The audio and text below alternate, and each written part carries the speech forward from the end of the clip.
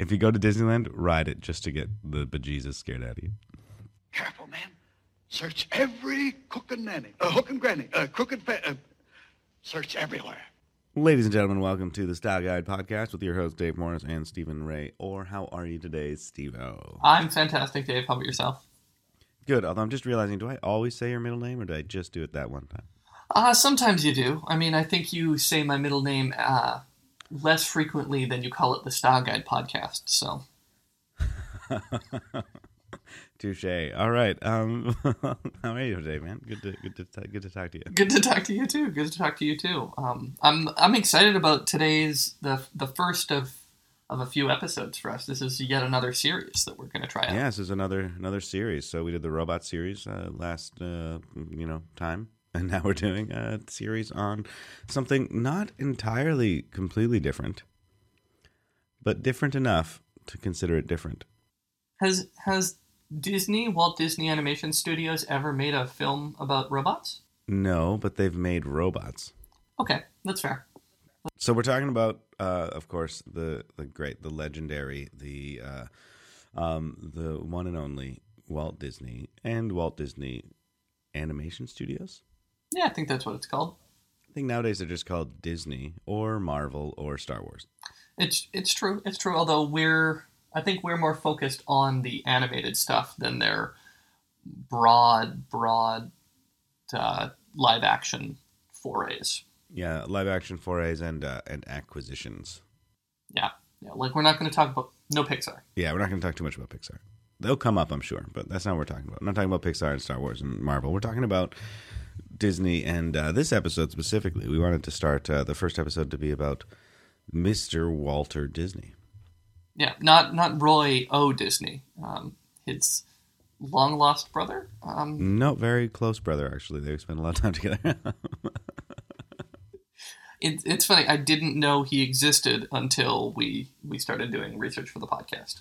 Yeah, I'm pretty sure I knew that he had a brother that helped him get Disney off the ground all along, but didn't know that well. Well, you're a better man than I do. I was just not shocked when it happened. So Walt Disney. I wanted to start specifically talking about Walt Disney because he's one of the most coolest people of the 1900s. Specifically the early 1900s. Okay. Because he was kind of a... I don't want to use the word like magical, but I'm going to use the word magical person as to what he accomplished. Like he's like the Steve Jobs of the early 1900s. I don't think that's an unfair comparison, no. Yeah, and like and as far as I know the story, which I'm sure has been mangled by history and hyperbolized by people, but he was born around the turn of the century, and then he started an animation studio young with his brother, and then he came up with Mickey Mouse and all the characters and started drawing these little animated things, and then he wanted to make a feature film. And people were like, you're crazy, man. No one's going to want to go see a full feature cartoon. And he was like, we're going to do it. And then he made a full feature cartoon. And it was super successful. And then he kept making full feature cartoons. And then a TV came out. And everyone else in Hollywood was like, ooh, TV's bad. And Walt was like, what are you talking about? TV's great. And then he started like the Disney Channel and Mickey Mouse Club and all this sort of stuff. And it was super successful. And then he's like, you know what? I'm going to build theme parks. And people are like, you crazy, man. And then he built these giant theme parks that are like the definition of theme parks. And he just kept sort of having people tell him like his ideas that's just not how we do things. And he was like, no, I'm going to do it. And then he would do it amazing. He, in a lot of ways, was the pioneer for much of media today. I don't think that's like we don't get a lot of what we popularly consume without the influence of Walt Disney on the medium of film, on television, and on the idea of entertainment more broadly.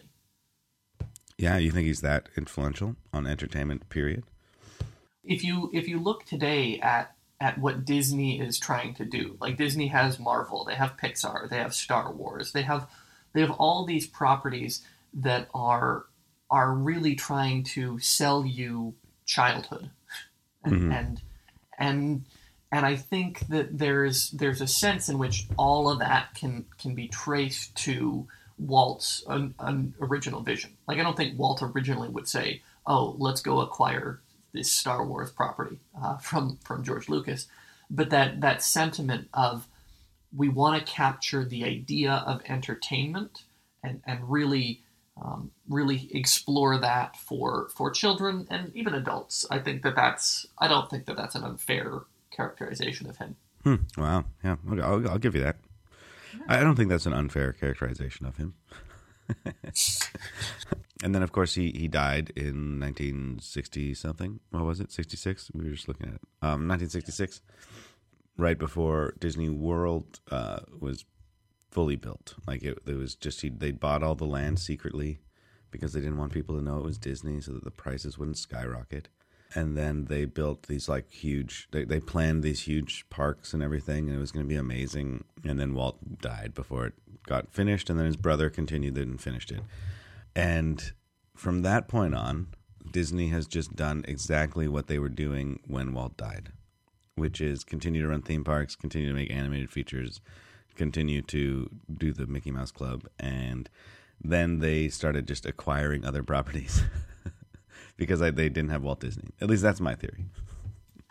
Well, I think you're right, and throughout the series of episodes, I think we're going to kind of see and explore the changes that go on. But I don't think of Disney today as innovating.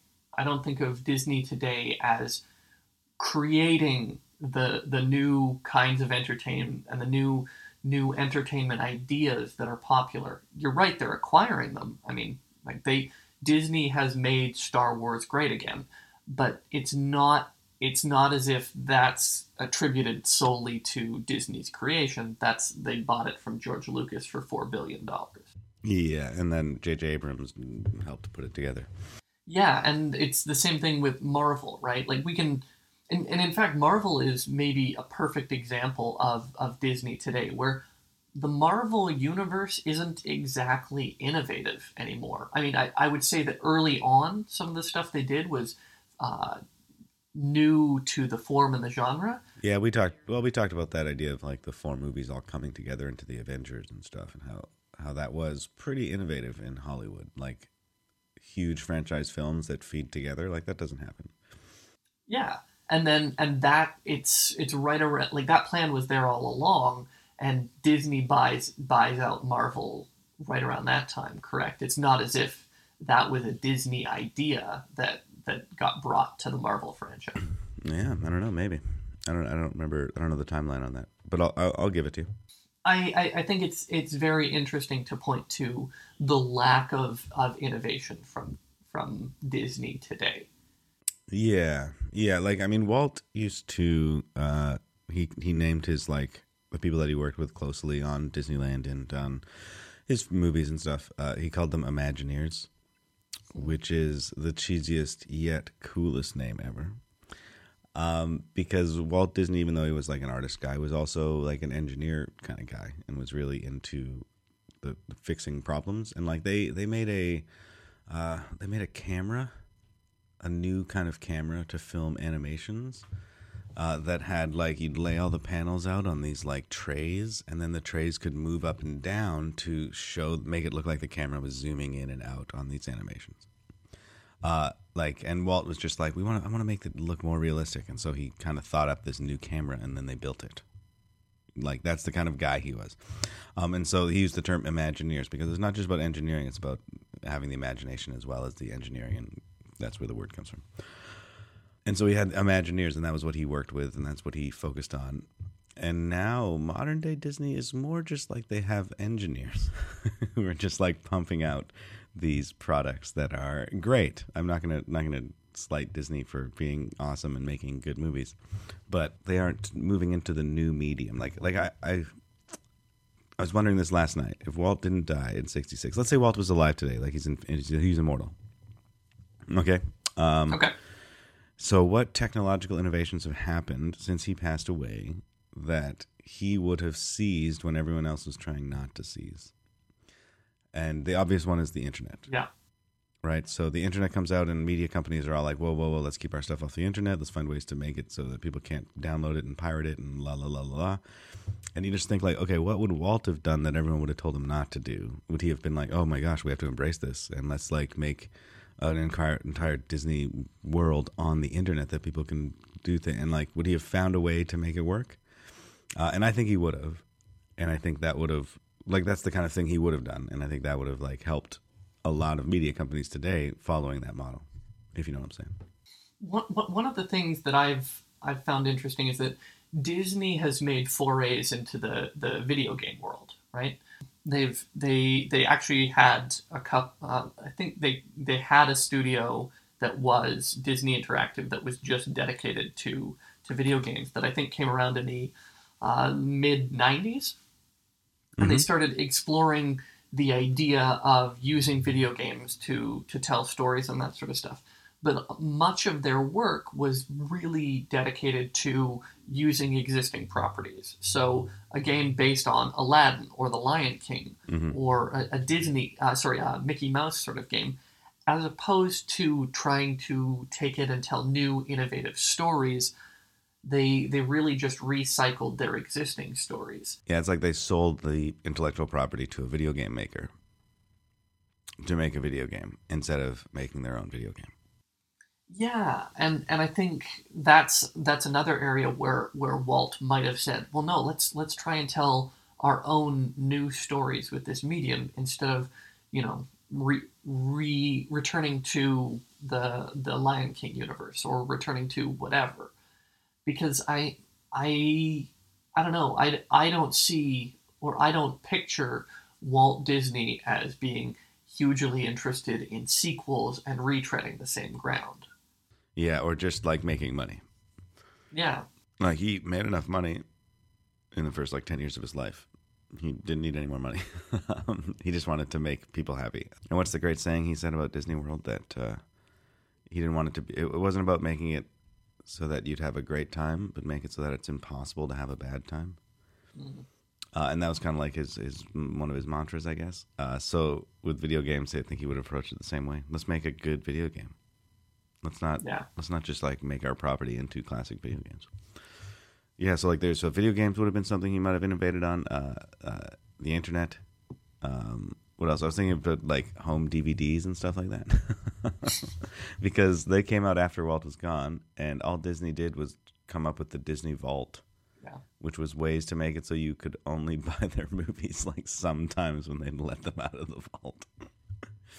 Which is such a nickel and dime kind of move, which I don't think was a Walt Disney kind of thing. Well, and there's this weird mix between Disney as this capitalist icon, Disney the company, not Walt, the capitalist icon, and Disney as childhood and fun, and I think at times those things can be in conflict with each other. It's about marketing, it's about product placement, it's about toys selling with things and that sort of stuff, as opposed to maybe tied to that same roots of just the joy of telling stories for kids. Mm-hmm. And that's one of the things in watching the early Disney films for this week that I really I'm sure there were toys involved with these early films, but it really had a feeling of we just want kids to enjoy these and maybe have a little bit of a moral for them. But the stories are so light touch on all of these early Disney films that it's really just about giving something that kids can enjoy for an hour and a half, 2 hours in a theater. Yeah. And not just kids, but families, right? Yeah. And I think that was the goal of a lot of the animated features was make it for full families to be able to go to the movies together and watch things. What was coming out back then? Westerns? Yeah. And Westerns and film noirs or something like that? Is that what people were going to see in the movie theaters? And Sound of Music and these really depressing war movies? It's not much family enjoyment. Yeah, and the Snow White and the Seven Dwarfs. Yeah. Would you say it is the Inside Out of its day? You're going to say no. You're probably right, but just hear me out. Inside Out was like about teaching kids the different emotions they have and stuff and how they control things. Would you say the dwarves were trying to fill that same role? Yeah, I can definitely see what you're going for there. The dwarves are emotions, right? Like they are right down to their names. They are meant to be understood as particular personifications of emotions, and they do an okay job, I think, of telling that story of this is what anger looks like. This is the kind of person that you are if you're angry. That sort of stuff. I can see what you're saying there. See what I'm saying? Except for Dopey, but I think Dopey was just like, don't do drugs, kids. Was that the message in 1940? Don't do drugs, kids. Yeah, don't do drugs, kids. Or if you don't have any of these other emotions, you're Dopey. Don't be a slacker, McFly. Yeah. Anyway, yeah. Sorry, go for it. Well, no, I think you're right, because in watching Snow White, and I definitely had seen Snow White when I was a kid, but watching it as an adult, it was a very different sort of experience, because I could, you're right, see the connections that come later in Inside Out. But overall, the film, one of the things that I was kind of fascinated by in the film is that, like, not a lot really happens, and Snow White doesn't really do anything, right? Like, if you compare the character of Snow White to, is it Ellie in Inside Out? Whatever the main character, the girl in Inside Out is, yeah. She is a very active character doing things throughout the story. Snow White, stuff just happens to her again and again and again. Mm-hmm. And so, like, while the dwarves do certainly represent emotions and show you what those emotions can look like, there's never really an interaction with them in any sort of meaningful narrative way. Yeah, for sure. No, you're right. That's why I said you're probably right that it's not. But see where it's going. He was trying. No, he was trying. And it does. And like, there are little things about the film too, like the Whistle While You Work song. Yeah. Like, that seems like a perfectly manipulative song from adults to children of, like, oh, let's clean up, kids, and sing that song, the Whistle While You Work. Like, we see this same kind of trickery later with Mary Poppins, like when the spoonful of sugar helps the medicine go down. Mm-hmm. Like, the film has these, like, little manipulative moments that are trying to trick kids into being adults. It's great. Mm-hmm. Mm-hmm. Yeah. So just to jump back for a second here, because there's another thing that Walt kind of helped pioneer, which is ties in with our other series, which is robots. Because they built like these animatronic, not even animatronic. We'll call them animatronics for Disneyland, mm-hmm. So that all the rides were like these like moving people and things like that. And it was Disney that pioneered all that technology, not Walt Disney necessarily himself, but him and his Imagineers. And they figured out a way to make it work so well that they could have them move pretty quickly and look fairly realistic.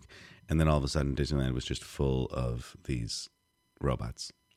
Like if you go, have you been to Disneyland? I actually haven't. I was going to ask you about that, but you got to go, man. It's awesome. It's great. I haven't been to Disney World yet. I'm going to go soon, but Disneyland is like incredible. And in the Pirates of the Caribbean ride, the ride that the movie is based on, you ride around in this boat and you see all these pirates, and all of them, it's just like, it's basically like, hey, look at all these robots that we built that do cool things and shoot guns and cannonballs and stuff and like drink and fall over and whatever, do what pirates do. Now they've added Jack Sparrow into it and you see him all over the place, but before it didn't have a Jack Sparrow story. It was just a ride. And it's incredible, like just riding around and looking at all these robots move around. Like, it's just so cool. You're just watching a story, basically. And that was one of the things about Disney's rides that were so great, is they weren't just the rides of, like, you know, roller coasters. They all had a story with them. So the Pirates of the Caribbean ride, you're riding through this pirate world, you know, and you're seeing all these pirates go about their daily lives and watching like fights happen and stuff. And like the Peter Pan ride is like the most beautiful ride in the world. Like, you're in a boat, and all of a sudden the track is above you, So you're floating, and then you look down and you see like a full city below you as you fly off to Neverland, you know, and like the rides just kind of take you through their stories and stuff like that. And so it was like the rides were a way to another way to tell stories to people and bring those characters to life through these like robotic animatronic things, which Disney has like mastered. See, this is one of the fascinating things, right? Because my experience of Disneyland at Disney World is entirely just through pop culture references, and so, you know, like the little glimpses that you may get from a movie or a TV show that is, you know, taking place there, or has a scene or two there, and other than that, I think the only other real experience I have of anything related to it is I think I listened to a podcast where they just talked about the kind of the mechanics of Disneyland or Disney World, and how the work that goes into making sure that it's like always clean, and that you never see you always are in the world. You never see the world, like you don't see Mickey, you know, with his head off, you know, smoking a cigarette on his break and that sort of stuff. And that's like I almost have this kind of idyllic fantasy version of the Disney theme parks because I never went, and it seems like this incredible, fantastical, magical kingdom, which is exactly what they were going for, I think, with it. I think it's one of the few places where if people tell you how idyllic it is and how amazing it is, and then you go there, they're right. Like, it's never destroyed. Like, I've only been to Disneyland. In Disneyland, I was amazed at how all of a sudden, like, you'd be walking down the street, you wouldn't even notice, and all of a sudden, like, there's the barriers up for a parade to come through, and then a parade comes through, and then all of a sudden, it's gone. Like, I didn't even see anybody set up these things. They were just doing it so smoothly, like ninjas almost. And that's Disneyland, which was the first one they built, which was the one that Walt looked at and said, "This isn't good enough. I don't want to ever see a cowboy in near Space Mountain." And so when he built Disney World, the first thing they did was lay a foundation and then build the actual Disneyland is like 14 feet above sea level or something like that, like where the ground is, because underneath it is all these tunnels that connect the whole park. So you can get from one end to the other in like 10 minutes. Without having to walk through the park. You just go down through these secret hallways and stuff. So like the cowboy can get from wherever he has to get to without walking through the park. And that's the kind of thing that Walt was like, this isn't good enough, we can make it better. Which is where he starts feeling like Steve Jobs. You know, like, no, we can make this better, and wants to make it better.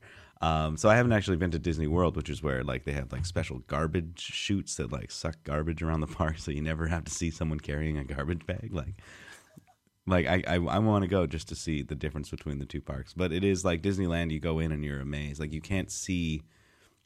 The only thing you can see from every other world is the castle.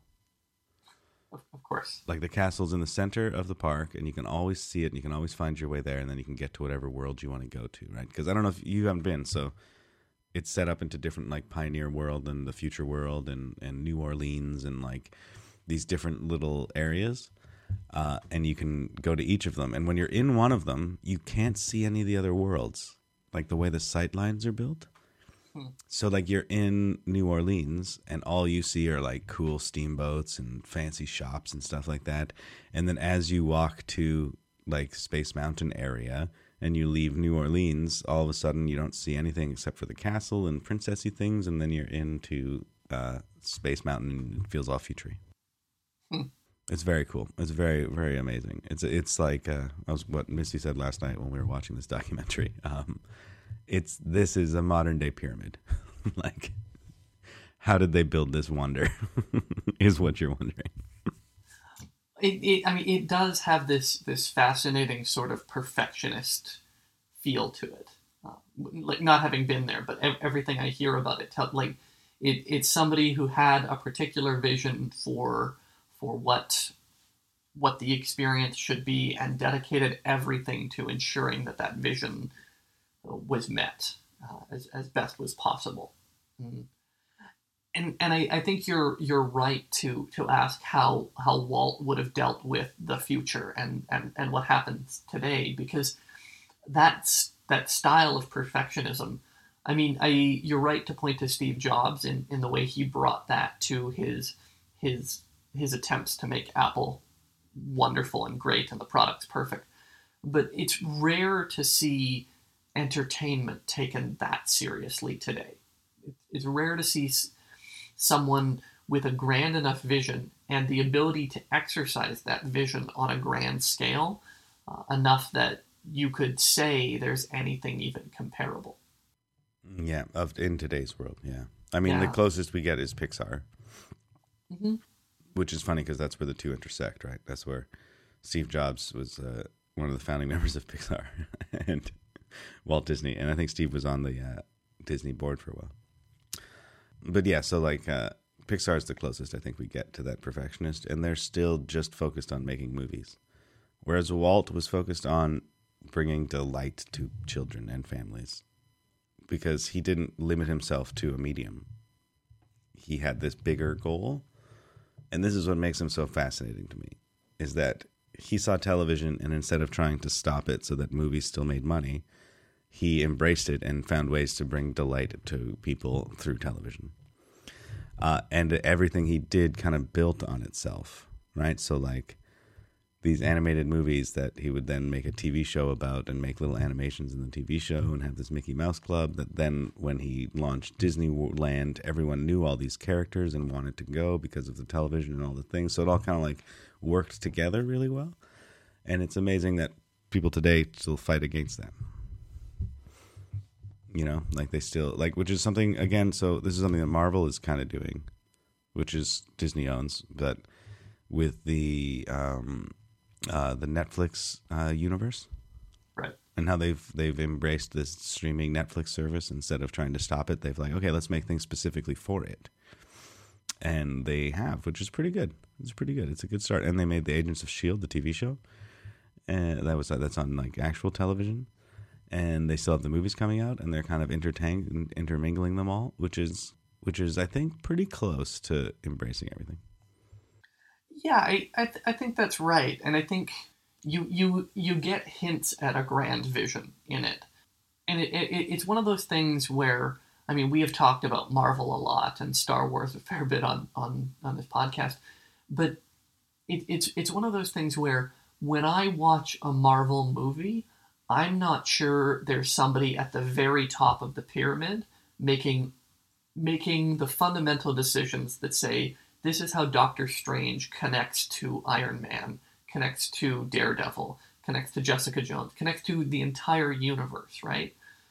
Whereas when there is some sort of sentiment I get out of Disney in the early years where it feels all connected directly, as if there is somebody there is a grand puppeteer. Yeah, and I mean, like the stories in Disney were never really connected. And this is where I think the only place I disagree with what you just said about there's no one with a grand vision. Maybe there is, I don't know, but it doesn't seem like it. But it feels like that all their motivations are done not to bring more joy to people and give people an opportunity to experience the Marvel universe more, but from a place to try to get more money out of people and get people to buy in more to their product. Where Disney, maybe he did that, but that's not how it felt, and that's not how it was perceived. You know, it was more perceived just like I want to make sure everyone is enjoying themselves. And Marvel feels like you have to see the next movie. Yeah, I mean, I think one of the things, so a couple weeks ago on TV, there was a crossover week between all of the DC television shows, The Flash, Supergirl, whatever all of them are that I don't watch. Yeah. And they were doing it as a you need to see this so you can see the next. So like you have to watch this one that maybe you don't watch just so you can understand how it fits into the broader story. Like it was definitely marketed in that sort of way.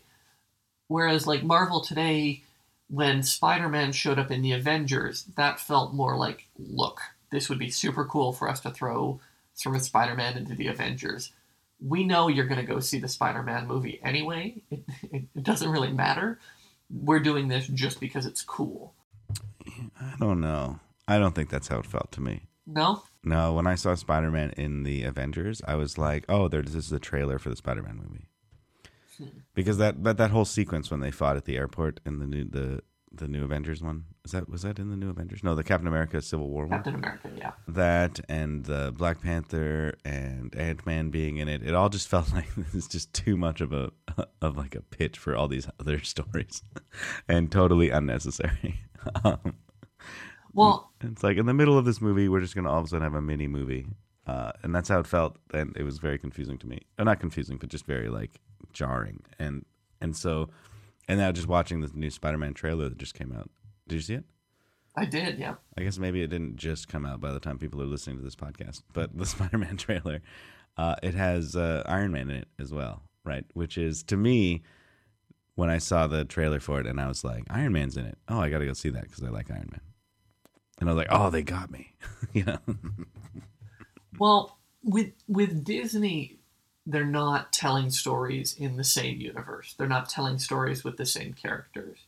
I think there are little, like the closest they'll do is little hints at the same universe. But every one of these Walt Disney Animation Studios films, anyway, is its own thing. Yeah, and like you said before, that Disney isn't interested in, Walt Disney himself wasn't interested in like sequels. And I think that's what we're sort of getting at right now. So Marvel feels like it's trying to sequentialize everything so that you have to go see it all. And Walt wasn't interested in that. He was like, no, we're going to make a really great movie. And then you know what? You're going to like this movie. So you'll go see our other movies because you like what we do, not because you need to find out what happens in the story. Yeah, and I think that really gets to the core of it. While Walt Disney was a storyteller, he wasn't as interested in the stories themselves, if that makes sense, or in creating new stories, right? Like Snow White and the Seven Dwarfs, there's nothing really new in that story. No. Pinocchio, not really anything new in that. Bambi is actually kind of a new story, but And even before then, Dumbo, I think, was a new story, right? Or did Dumbo already exist as a story that I didn't know? you know, I actually have no idea about that. Yeah, me neither. But and then there was like Fantasia before it, which was kind of like a mishmash of just all these stories that kind of exist already. Well, and that's the thing. Fantasia is such a great example of it, where almost like really you get a feel that they're playing with mythology and they're playing with fantasy and they're playing with these stories and tropes that we already know. Yeah. And that's for me the big thing that I've been noticing in early Disney is how much the story is really just a vehicle for these beautiful characters, the beautiful music and soundtracks, this wonderful animation. The story is really just a vehicle. You don't go to watch Bambi or Snow White for the story of it. Yeah, I think you're right, because I think one of the things I remember reading about Walt this week was that he liked looking at finding stories and then finding a way to put them on the screen.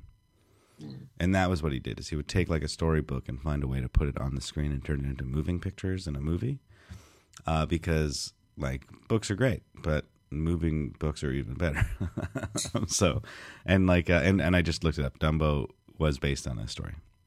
Of course. Yeah, it was based on like a kid's book that I guess Walt must have seen it, been like, this is great, we should make this into a movie.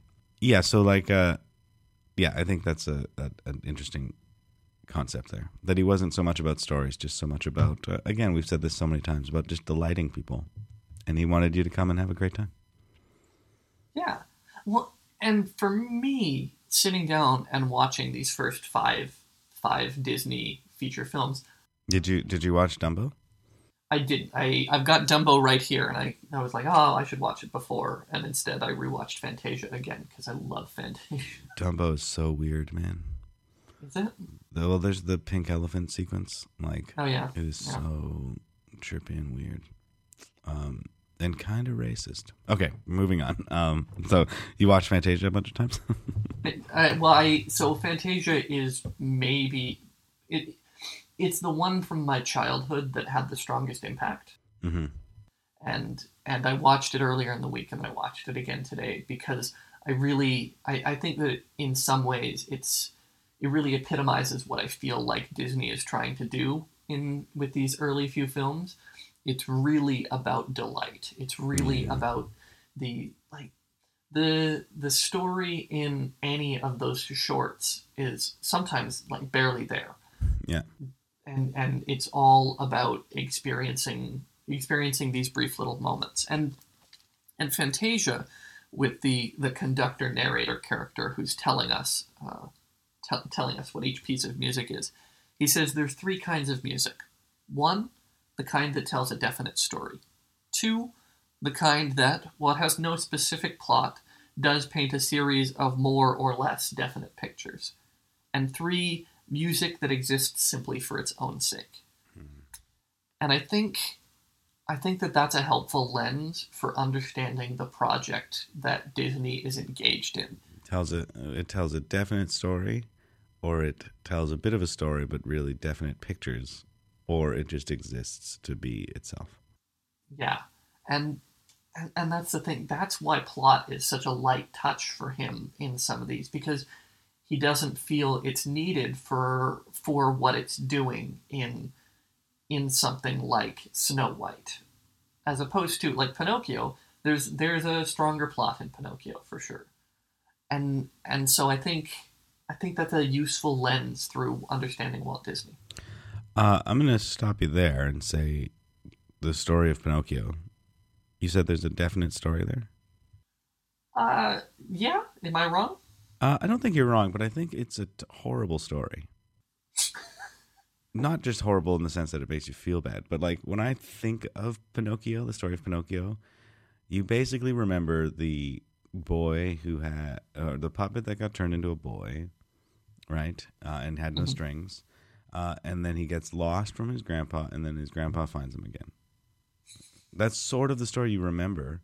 But then when you actually watch the movie, it's nuts. Like, he goes into, like, crazy gambling drug town and turns into a donkey at some point and gets swallowed by a whale at some point. And it's like this ridiculously long, convoluted, complex story that ends with Geppetto, like, what, he's like out on a boat or something calling for him. Is that how it ends? Yeah. And he finds him or something, and then the fairy comes and turns him into a real boy. It's like, talk about the most magical, like just, and he just worked out. Oh, and then the thing that he lies and his nose gets big. So there's just so much going on in that story that is just like ridiculous and all over the place. But but each image in that is super delightful. So I think it falls more into the second one of like telling a story through like really nice images. Yeah, maybe you're right. I mean, the thing was, when I was watching it, I'm watching the beginning of it. I'm like, oh yeah, this feels familiar, and it's kind of delightful and whimsical. And then there's John the Fox and Gideon the Cat, and I'm watching these. I'm like, I don't remember any of this stuff. Yeah, that's right. Yeah, I forgot about that. This is a weird trip. Why is this fox trying to steal Pinocchio and sell him to the what's going on? Like, you're right. It's very confusing, and I think the idea of we've got this puppet who wants to be a real boy is such a great little core idea, and you're okay with the rest of it because you get to watch these little moments of whimsy and wonder, but the plot certainly isn't anything that you want to write home about. It's not a strong story. Yeah, and I mean, same with Bambi, right? Like, oh yeah, like when you think of the story of Bambi, you're like, oh, okay, so there's a deer and his mom gets shot and he's sad about it, and then he grows up to be a buck. Yeah, but that's hardly what happens in that movie. Like, that movie's mostly about like learning to say words like flower with a rabbit named Thumper, and like it's just kind of like these little moments and like drip drip drop little April showers and it rains and stuff, and it's like, again, just these like wonderful little sequences that overall tell the story of a deer becoming a deer and his mom getting shot. Right? You know what I mean? Like, the early Disney movies do not really tell very good stories. I don't think it's until we get into Cinderella that we finally hit like, here's like a nice story arc. Yeah. Oh yeah. No. I think in each of these, and I don't remember Dumbo, so it's maybe not fair to say, but it takes a long time before we get into anything resembling a plot. and even then it only resembles a plot. Our protagonist doesn't necessarily make the decisions to make the plot happen or to escape anything. It's like Snow White's a perfect example. Snow White, what does she actively do in the film? Nothing. She's just living with some dwarves in the woods. Yeah. The only choice that she really makes in the film is to eat the apple. But it's already established that the evil queen has enchanted the apple so that she wants to eat it. So she doesn't even have that as a choice. Yeah. And then what do? They go find a prince to come kiss her. Yeah. Like, what? Yeah, it's super, like, the story of that is super weird. But it's got the fun cleaning scenes. It's got the evil queen as a very kind of cool character. I think she's the coolest character. Cool. Yeah. What's her name? Maleficent? No, or is Maleficent the one from Sleeping Beauty? I actually assumed that this was Maleficent, but I don't, like, they don't say it in the film. They're all kind of Maleficent. Anyway, continue. But the story doesn't matter because that's not what they're doing here. And I think that's kind of what justifies Fantasia as the third feature film that Disney does, right? Like, it doesn't even matter that it's not telling a story. We don't care. Yeah, we're gonna have these series of, some of them are gonna have some plot to it, but we're gonna just have these series of cool visuals that are played to music, and it works really effectively. Yeah, and you know what? I think that those three things, the definite story versus the definite images versus the just existing for itself. Mm-hmm. I think Disney, for the early parts of its life, like even like all of Walt being alive, mostly existed to give you nice images that loosely told a story. The middle one there, because like even when we shoot through, like if we shoot ahead a little bit, which I know we're not going to get into, like the what do you call it, the Cinderellas? What's that era? The Silver Era. Yeah, we're not going to get into the Silver Era much, but we get to Cinderella, and that has a story. But then we go back into like Alice in Wonderland, Peter Pan, Lady and the Tramp, which all hardly have stories to them. Like the story in Peter Pan is that he takes these kids to Neverland and they just around for a while and then they fight Captain Hook and go back. Like Peter Pan has a bad guy, but there's so much more like little sequences in there of like the whole things with the I don't even want to say the word. The Wonder Boys? No, I was going to say with the Indians, right? Because there's that whole sequence of that has been cut, I think, from the film lately because it's so incredibly racist. But there's like a whole sequence there where they play. There's the whole sequence with the like saving Tiger Lily and the thing like that, and there's the whole sequence with the mermaids, and there's like all these little sequences that eventually kind of tell the story of Captain Hook trying to get Peter Pan. And like Lady and the Tramp, same sort of thing. It's just like these fun little sequences. The Siamese cats and all this. And then it's not until we get to Sleeping Beauty again where we once again tell a story. But even then, it's a pretty dumb story, right? Huh. Like she pricks her finger and falls asleep and her prince comes and fights a dragon and kisses her. Like, that's dumb. So when do we get to another story? Probably not until like 101 Dalmatians. Again, hardly a story. Sword in the Stone, hardly a story. Mostly just fun little sequences of Merlin teaching Arthur stuff and like turning him into things. The Jungle Book, once again, very loose story, just showing all these wonderful sequences. The Aristocats, I don't really remember. Robin Hood, that one has a bit of a story to it. See, what's fascinating to me is that, I mean, for starters, as you're describing Peter Pan, I'm sitting there going, no, that's not Peter Pan at all. And then I realize, oh, I'm thinking of the movie Hook. Yeah, the movie Hook tells a great story of Peter Pan. But that's not what Peter Pan, the animated feature, is about. And I guess part of what I've been realizing is that, like, I don't have a strong memory of some of these films. And, like, I definitely saw Bambi at some point when I was younger. But, like, there are parts of it that were confused for me because I thought Bambi's mom died in a fire. Like, as I'm watching this, I'm like, isn't there supposed to be a fire at like the top of this film that kills Bambi's mother? I'm like, nope, that's not what this is about at all. No. And so I've got these very confused memories about these films. And I think part of that has to do with the fact that you're right. They're a series of moving pictures, and the story is really secondary towards the fun of it. And that's not to say there is no story, right? No. Because there's clearly, like in Peter Pan, there's clearly like Captain Hook's the bad guy. He's trying to get them, and Tinkerbell betrays him and goes and talks to him, and then she feels bad about it, and then they get him eaten by a crocodile or something. And so there is like a story to it, but the story is like this tiny part of this full-length feature film that they filled in with all these fun little cool animations of like a kid flying and things like that. But again, that's not even a Disney story. They took that from, what's his name? John Barry? That's the guy's name who wrote... Whoever it was. Yeah. Yeah. Yeah, and that's the thing. Story doesn't matter as much here. And I don't think there's anything wrong with that. I mean, as somebody who loves telling stories, certainly I place a different emphasis. But when watching these early Disney films, the reason I guess that they're harder for me, as a 29-year-old sitting in my living room by myself watching Disney films, like the reason they're harder to watch is because they're not really designed for me as the audience, right? Yeah. Like it's not bad.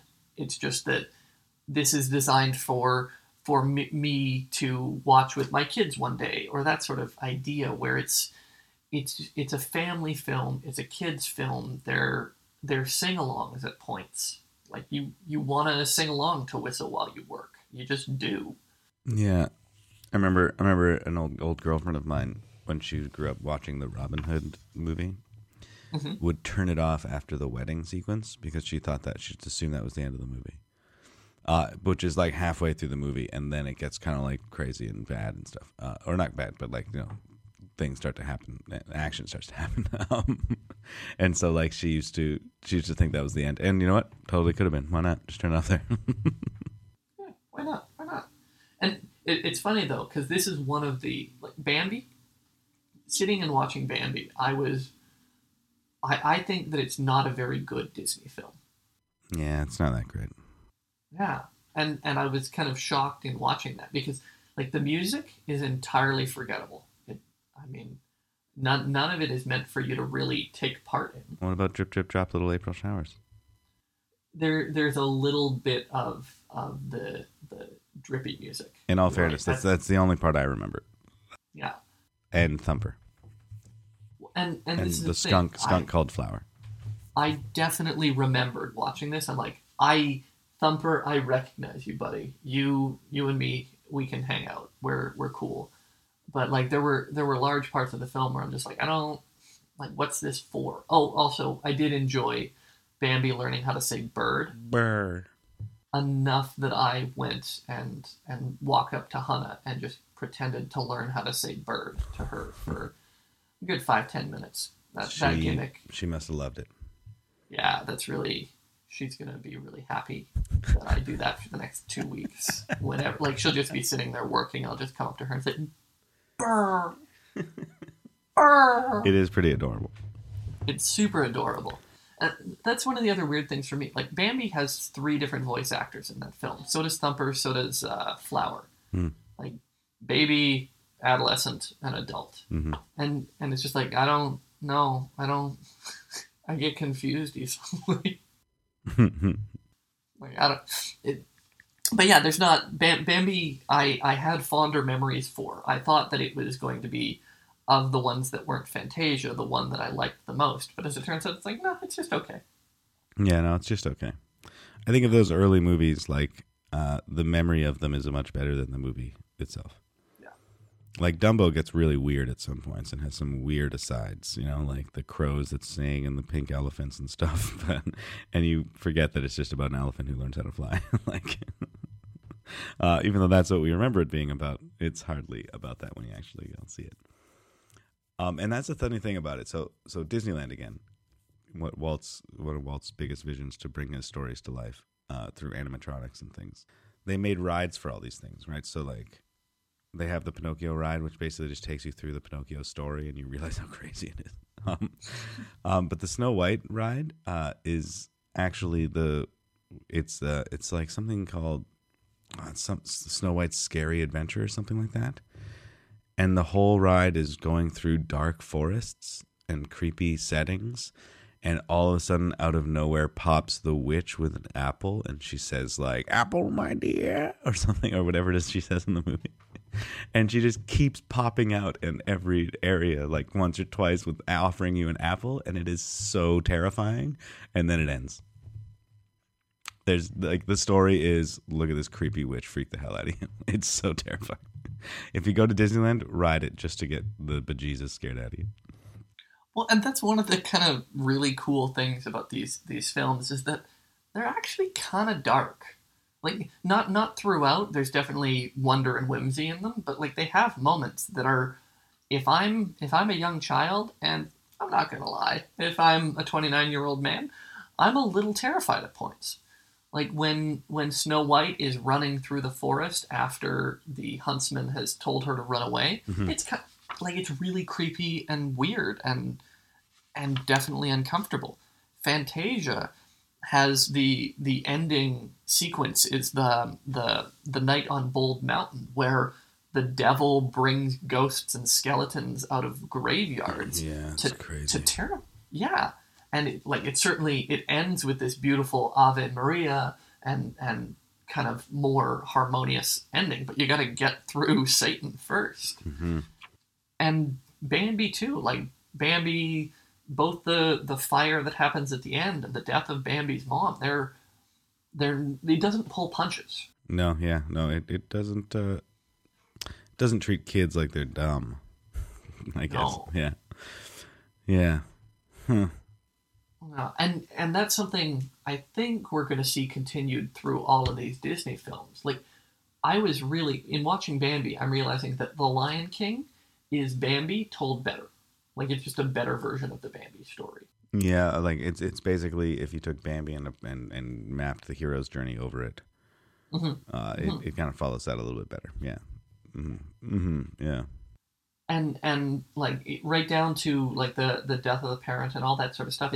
It's a very similar sort of feel, but I think from what I remember of things like The Lion King and Aladdin, they weren't as scary in that regard. They weren't like the emotional fear of like losing a parent, that sort of stuff, sure, but the just like uncomfortable, scared at the visuals, I don't know if that happens again as much in the later films. So I'll be interested to kind of trace that as we go on.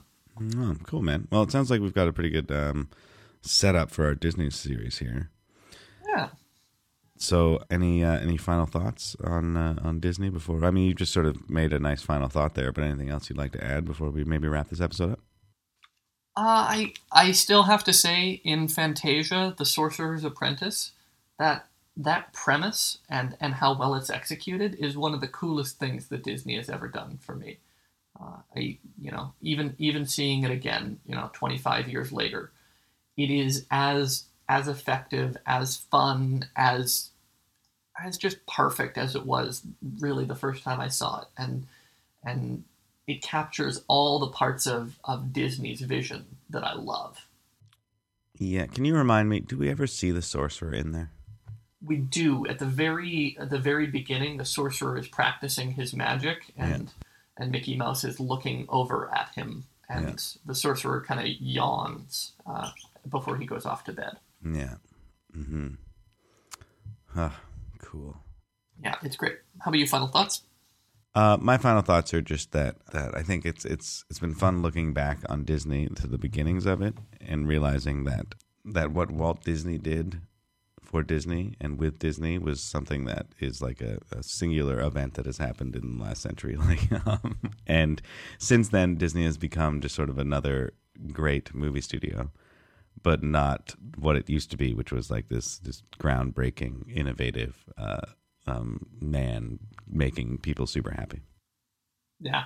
I know I'm cutting into your final thought, but I think there are a couple of people that tried to do that later. I think George Lucas is certainly one.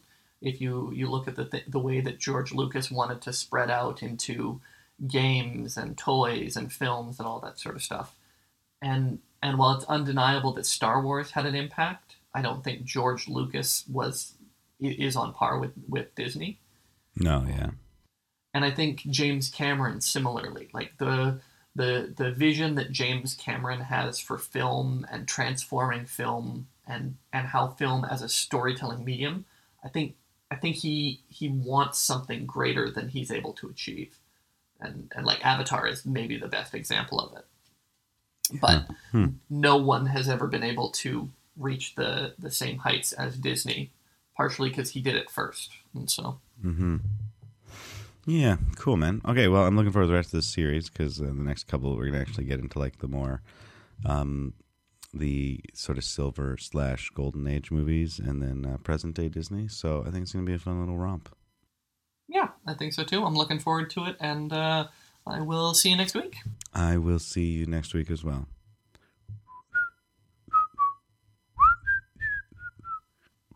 Hi ho, hi ho, hi ho, hi ho, hi ho, hi ho. I'm just going to keep Keep going. whistling. Keep going. I'm just going to keep going.